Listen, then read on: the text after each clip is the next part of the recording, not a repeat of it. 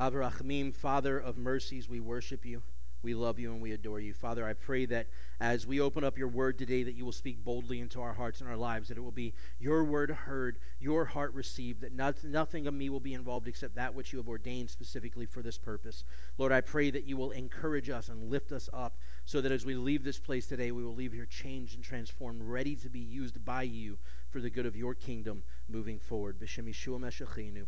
In the name of Yeshua our Messiah we pray. And everyone says, Amen.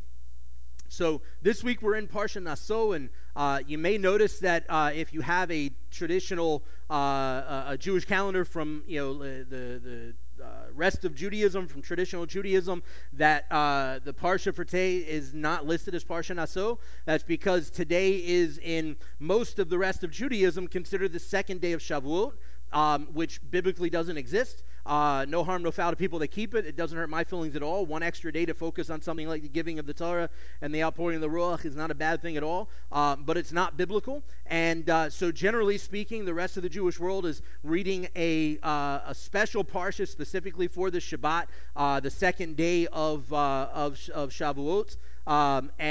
So we are moving a little forward. We're going to Parsha Naso, which the rest of the Jewish world will be reading next week. And in about 4 weeks, we will catch up again and be back in alignment as we hit the next double Parsha, which for us will split out and be 2 single Parshot. And for the rest of the Jewish world, will be a double Parsha. And then from there, we will be back on track.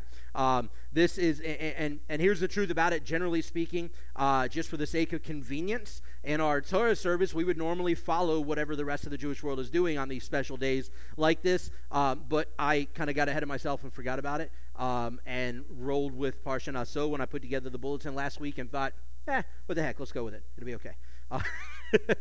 So if you have your scriptures, I want to ask you to go ahead and open up to Numbers chapter 5 as we prepare to dig into the Word. As I said, this week we're reading Parsha Naso, which is Numbers 4:21 through 7:89, and you'll notice that there's a lot of really interesting things in this parsha, particularly about the middle of Numbers 5, where it deals with the jealousy ritual of if a husband is jealous of his wife and thinks that she is cheating on him, he takes her before the priest, and there's this whole really weird scenario that plays out where the priest is supposed to take a bunch of stuff and throw it in this water, and she's got to drink it.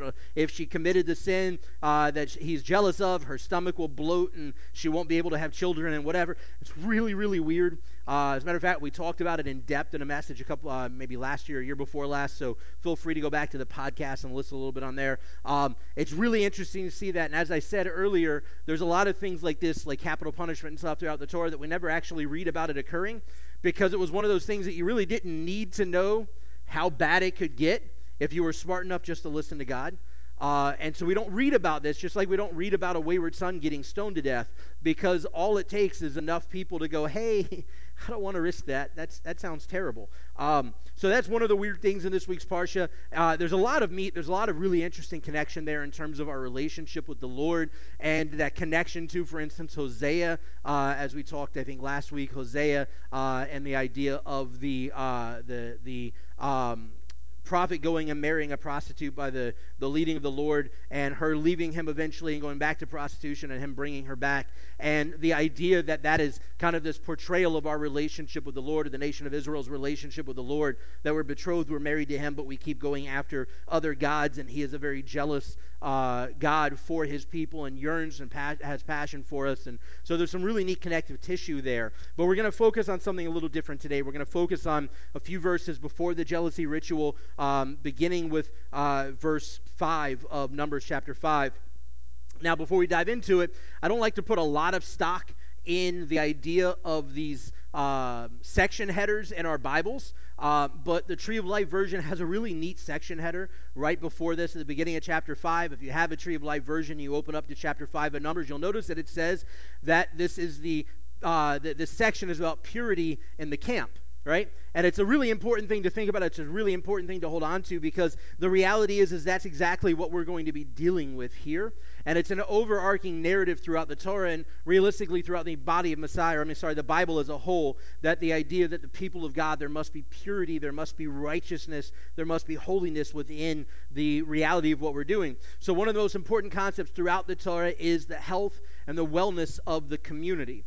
And you'll see a lot of our stuff here at Congregation Maim Chaim that when we write out the word community, if you have your bulletin, it's probably in there somewhere. When we write out the word community, we intentionally have the first few letters, the COMM lowercase, and then the word unity at the tail end of that is all caps. Right? Because our focus here as a community is to be in unity, is to be completely unified together. And so as we look at the Torah and overwhelming aspects of the Torah, we see that one of the primary ideas is health and wellness of the community so that we can be in unity together. And this means not just a physical wellness as in whether or not we're healthy, but it also means emotional, mental, and spiritual health of the individual and of the community together. And oddly enough, our individual health, physically, mentally, spiritually, emotionally, what have you, can drastically and dramatically affect the health of the greater community as well, which is something we see the Lord talk about throughout the Torah.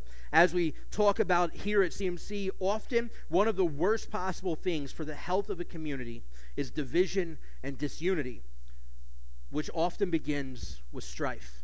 Right? And strife is when we have something against another because of some perceived or actual wrongdoing. And so we have these kind of emotional or mental battles with people. We have these hurts that we hold against folks and over folks. And so the reality is that division and disunity is kind of the complete opposite of what God looks for in the people of God, what God looks for in the body of Messiah, what he was looking for in the nation of Israel. He wanted us to be united, to be Am Echad, to be one people. And often we allow division, disunity based out of strife to ruin what the Lord is doing. And so as we move forward talking about this week's Parsha and talking about this message, I want you to keep in mind this question. In God's community, in the body of Messiah, what is more important? Restoration or retribution? Because a lot of times that's kind of our mentality is retribution, right? Somebody does something wrong against us and we either want to just knock the mess out of them, we want somebody else, we want them to run in front of a bus, we want something crazy to happen to them that makes them no longer our problems.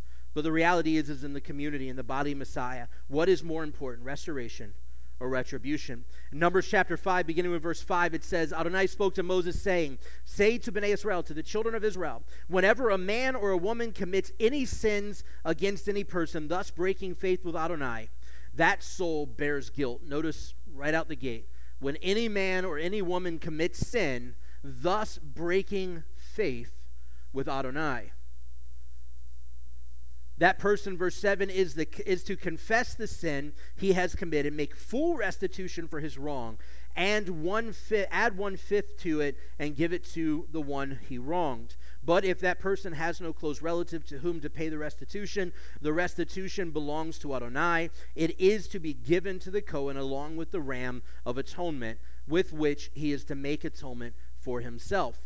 So notice he says, whenever you do something against another person in the community, against any other person, you must make restitution, you must confess your sin, and you must seek for the disunity and the division that has been caused by that act to be brought together again cohesively into a restored relationship. Notice that the core of the message here is in fact restoration. And as we see throughout the Bible, this is the overwhelming yearning of the heart of God, is restoration. It goes all the way back to creation. It goes all the way back to the fall of Adam and Eve. When God created Adam and Eve, he created them to be perfect. He created them to reside and to live in his presence. And yet we chose sin, and we chose to be separated, divided, and disunified with God. And everything that he has done since the foundations of creation, since before the first word of creation was spoken, since before the first let there be light, was solely for the purpose of restoration, bringing a restoration between his creation and he as the creator. This isn't a discussion of how we can make sure we return somebody's stuff as much as it is how it is that we're able to restore relationship with people, right? So we see in Numbers 5, it says when you've done something wrong to somebody, and the idea is that maybe you've stolen their ox, or you've decided that they didn't need the wheel on their wagon quite as much as you did, so you went and snatched the wheel off their wagon and put it on yours, or the copper wiring in their AC unit, or I'm trying to kind of modernize this discussion a little bit, or somebody they didn't need their wheels on their car, so you conveniently shoved some cinder blocks under there and took off with their wheels because you thought you could use them better. It's not necessarily talking about specifically the necessity to restore their stuff, although that's a part of it. And if you pay attention to it, when you wrong somebody and take their stuff, you're supposed to add to it a fifth more on top of that, right? And it's not just this idea of restoring their stuff to them, but it's actually restoring that relationship. It's restoring that connection, that the family mindset. And it's because this ultimately has to do with the health of the community. It has to do with the restoration of the health of the community. How many have seen Fiddler on the Roof? Anybody seen Fiddler on the Roof? It's one of my favorite movies. I think as an American Jew, it's kind of a natural obligation that it's one of our favorite movies. But it is. It's one of my favorite movies. And in Fiddler on the Roof, at the very beginning of the movie, you see Reb Tevye talking about this horse, right? There was this deal between two of the citizens in their town in which one sold somebody a horse, and he thought it was this like prized possession, racehorse kind of a thing, but it ended up being this limp, gimping horse that couldn't really do anything worth it. It was a waste of time. It was old. It was near death, whatever. And they're going back and forth, arguing over it, and you see Reb Tevye say, "Oh, yes, you were right. Oh, you too are right. And you too are right."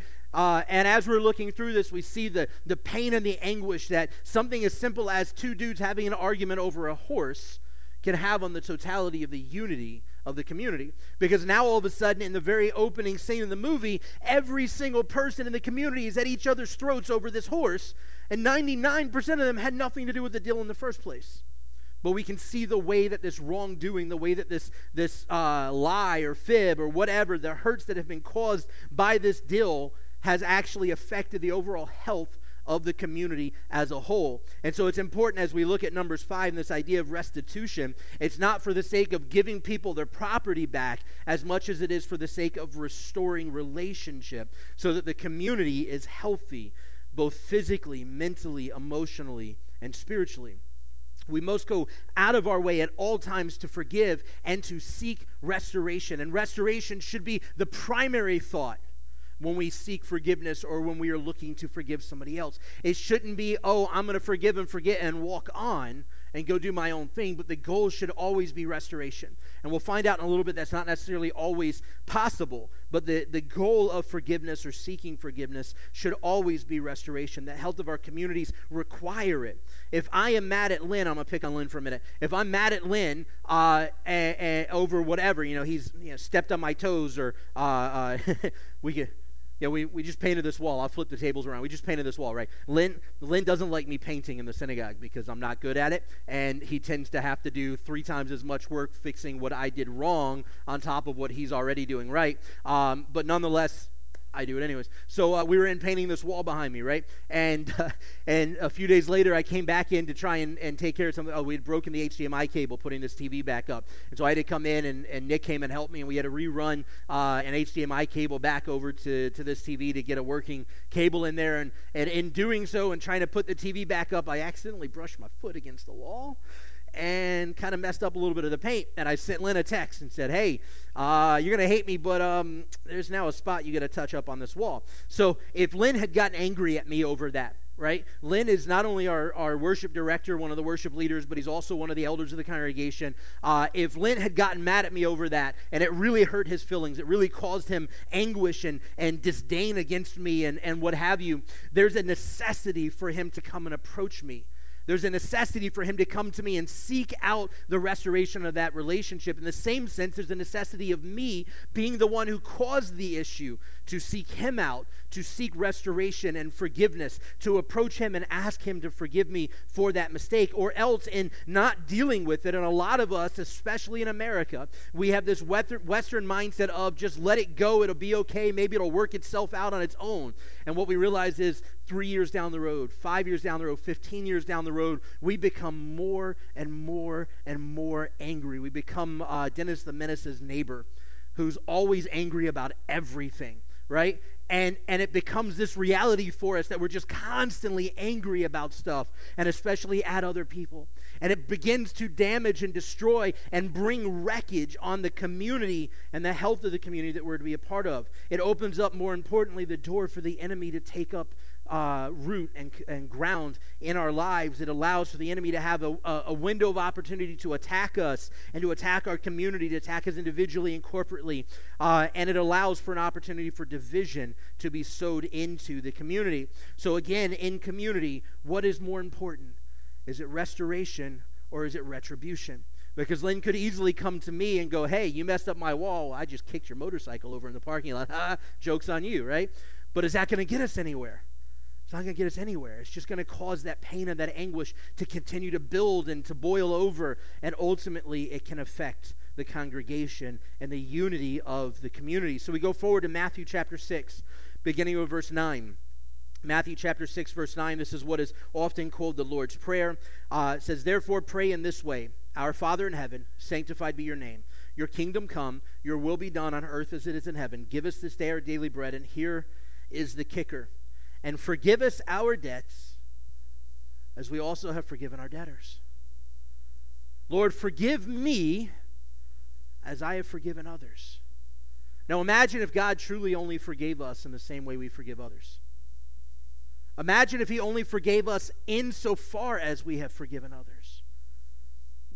What are we going to end up with? What kind of walk and relationship with the Lord are we going to have? Because if we're honest about it, we're all humans. I guarantee there is somebody in your life that you never forgave for something. It may be from your childhood. It may be from last week. It could be from this morning. They didn't leave coffee in the coffee pot, and you had nothing to drink this morning, and you came to synagogue dead tired because there was no coffee for you. Coffee's an important part of my life. If you haven't figured out, that's why that's always a narrative. No, it may be something goofy like that, but the reality is we all have something that we are not forgiving others for, and we constantly approach the Lord for repentance while at the same time not extending the forgiveness he has given us to others. And then he carries on, verse 13, and lead us not into temptation, but deliver us from the evil one. And what nobody likes to, everybody loves to quote that prayer, right? We love to this is how Yeshua says we're supposed to pray. This is a model for our prayer. This is what it's supposed to look like. But nobody likes to continue on to the next verse. Because verse 14, which is technically after his model of prayer he set up for us, but it's contextually a part of the same thing. And if you pay attention, this whole chapter is a part of the Sermon on the Mount. So if we look at verse 14, it says, for if you forgive others their transgressions, your heavenly Father will also forgive you. But if you do not forgive others, neither will your Father forgive your transgressions. And I want you to keep this in mind. When we don't extend the forgiveness God has given us to other people, not only are we creating and allowing for barriers and disunity to exist, but we're actually furthering the sin that's going. Because now not only are we angry, but we're causing division, which then makes it even worse. And so, whereas we are not forgiving others while we're asking God to forgive us, we're not extending that forgiveness to others, our transgressions continue to compound and compile upon each other. Matthew 6, 9 through 13, as I said a moment ago, is often called the Lord's Prayer. The Lord's Prayer, although Yeshua's prayer is really found in John, not here in John 16, 17, where he's talking about unity, and he's in the Garden of Gethsemane before being put on the cross and so on. But nonetheless, this is often called the Lord's Prayer. And if you pay attention to what Yeshua is saying here, it can really be eye-opening. Notice how in this lesson on formulating prayer and our conversation, our communication with the Lord, he specifically says, as I said a moment ago, forgive us as we have forgiven others. And then he continues on in verse 14 to bring that same idea up again. And the reality is, as I said, we completely overlook this over and over and over again, but it very blatantly says, for if you forgive others their transgressions, your heavenly Father will also forgive you. But if you do not forgive others, neither will your Father forgive your transgressions. Notice how there is a direct connection that Yeshua is making to the forgiveness that we have received from him and that which we are to extend to our brothers and sisters, especially those in our communities. We seek the Father for forgiveness for our sins, for our wrongs against him, yet so often we hold on to all of the wrongs that others have caused us. We struggle to forgive, to let go, to move on. We struggle to see the image in which they are created and which we are created in other people. We struggle to look past the pains we've experienced in our own lives in order to see the freedom and power found in forgiveness and ultimately restoration.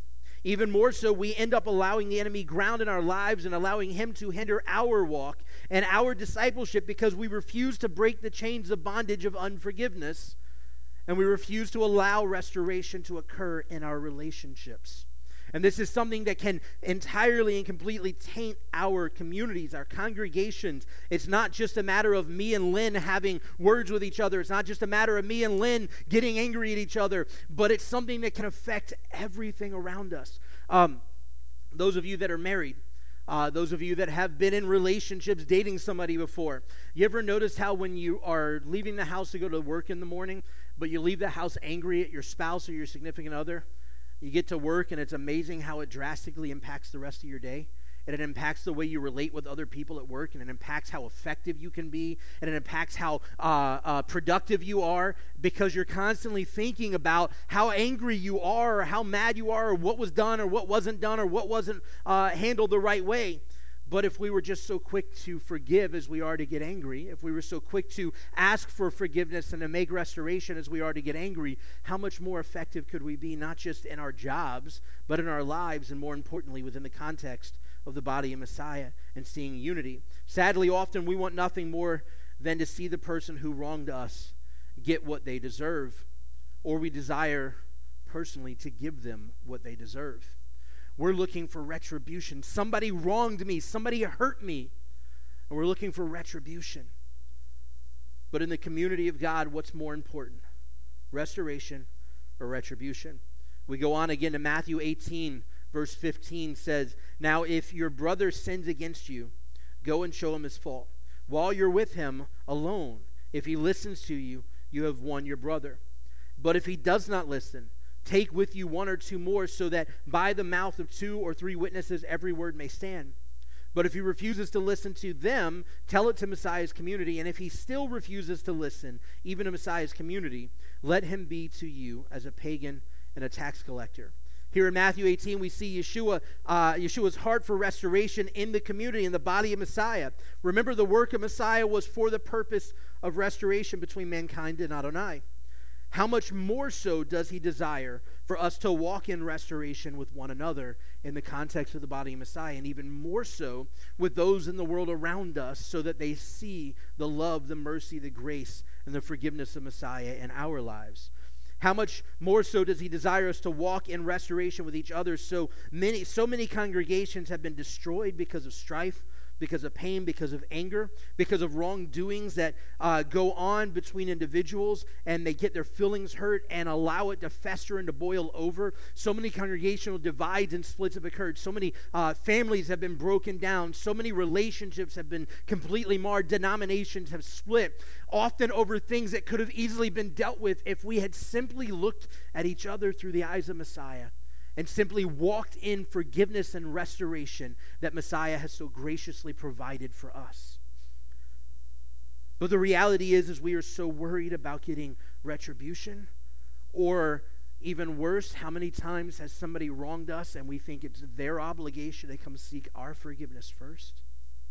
How much ground could be made up if we're the ones that are wronged, approaching the one that wronged us and said, "Look, here's what you did. We both know it hurt me. I just want you to know I love you, I forgive you, and I want to move on."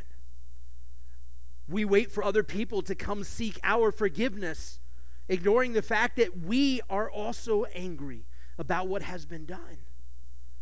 And we perpetuate the wrong that is occurring. And in the same sense, we have an obligation to take that first step, especially if the other party isn't. So many congregations, as I said, have been destroyed by all of these different things, have been broken apart, denominations and families destroyed, and so on and so forth. So many of us walk with resentment and unforgiveness in our hearts towards other believers because we just haven't quite been willing to let it go, to go to them and prayerfully talk it out as brothers and sisters in Messiah. Remember, the body of Messiah, and especially the local community, we are to be a family, a mishpacha. Every family has a host of what I call characters, right? As a matter of fact, Paul deals with this. Paul says, take every measure to not to love each other, not to be kind to each other, not to be best friends, but take every measure to put up with each other in the Lord so that you can be in unity. I'm paraphrasing it. But he says, take every measure to put up with each other. Right? Because we're not going to be in sync step by step with every single person in our congregation. But we still have to be in unity. Not all of you are going to like my personality. I'm willing to bet most of you have realized that. Not all of you are going to like my personality. Not all of you are going to like the way I do things. and vice versa. But the reality is that we have to get beyond that and work together for the unity of the community of God. And the same is true for the greater body of Messiah. It's not Messianic Judaism versus the world. There's one bride of Messiah. And we're a bunch of idiots thinking that having thousands of denominations is going to fix all the problems that we see. And that if we just stay our separate congregations, our separate communities, our separate denominations, everything will be okay. He's not coming back for the Messianic Jewish bride and the Assembly of God bride and the Southern Baptist bride and the Primitive Baptist bride and the United Methodist bride. He's coming back for the bride. The bride. I said that the real prayer of Messiah in the garden is in John. And in John, that is his heart as he prays that those who come to faith through the message of the disciples be united, would be one as he and the Father are one, so that the world will know who sent him. Every family has a host of characters. Every family has their differences. Every family has their issues. But what makes a family strong and unbreakable is when they can look past the flaws, when they can work through the hurts, when they can allow the Ruach HaKodesh to be the bond that securely holds us together. It is important to add that obviously there are sometimes grounds in which restoration isn't possible, and there must be a separation. Yeshua talks about this in Matthew 18. You go to the person in private. If that doesn't fix it, you bring a couple of people with you. If that doesn't fix it, you go to the congregation. The congregation tries to deal with it. And if that still doesn't fix it, then sometimes you just have to separate people off. But that doesn't mean you walk in unforgiveness still because of it. You still have to forgive them. And you still have to walk faithfully. And here's the key with this. Notice that there are two things that are really important, that are really importantly not seen here. First and foremost, the cause of the lack of separation is a heart issue, right? He says if you approach them and it doesn't fix it, if the elders approach them and it doesn't fix it, if the congregation approaches them and doesn't fix it, and they still are walking wrong, then you have to separate them off. The reason we do that is because of the heart. It's a pride thing. We don't want to admit we're wrong. We don't want to admit that we were at fault. And the other is, nowhere in this does Yeshua say to go and speak Lashon Hara or gossip or evil speak against them. There must always be a door left open for the potential for future restoration. And Lashon Hara, having been sown into the community, will not pave that way. If we have to have somebody separate from our congregation, then it's not our right to go and speak Lashon Hara, speak evil tongue, gossip, and slander about them around the congregation and with other people outside of the congregation, because all that does is it creates a further barrier, a thicker wall, and worse bondage that doesn't allow for that person to ultimately be restored into the community if that is in fact God's will for them to do. Restoration is the key to a healthy community. And notice I say restoration is the key to a healthy community, right? Not specifically living righteous and holy lives is the key to a holy community. That is a part of it. But the key to a healthy community is always restoration. Why? Because we're all idiots. And we're all going to hurt people's feelings. And we're all going to make mistakes. And we're all going to sin and fall short of the glory of God. And so restoration is always a key to a healthy community. And it's actually the start to almost all the rest of it. Restoration is the key to a faith-filled walk. Restoration is the key to walking in humility together, to uplifting one another, to building each other up. Restoration is the key to emulating Messiah Yeshua. So again, I ask in community, what is the most important reality, restoration or retribution? I want to ask our worship team to go ahead and make their way up as we begin to close the message this morning. I've said it several times now, but I want to repeat it again. In community, what's more important? Is it restoration or retribution? Unfortunately, far too often in the body of Messiah, we are so focused on retribution that we lose sight of the reality that there's so much more in store spiritually when we are united and we focus on restoration, we focus on forgiveness, we focus on sharing the grace and the mercy that Yeshua has shared with us, with the world around us. We so focus on making sure the person that wronged us gets what they deserve. We're so focused on holding on to our hurts and requiring the other person to approach us first to ask for forgiveness that we continue to allow for the enemy to have ground in our lives and to ultimately sow division and disunity into our community, into our congregation, into our families, into our lives, into our jobs, into anything and everything that we're a part of. And as followers of Messiah, we have an obligation to chase after the heart of God for restoration and unity first and foremost.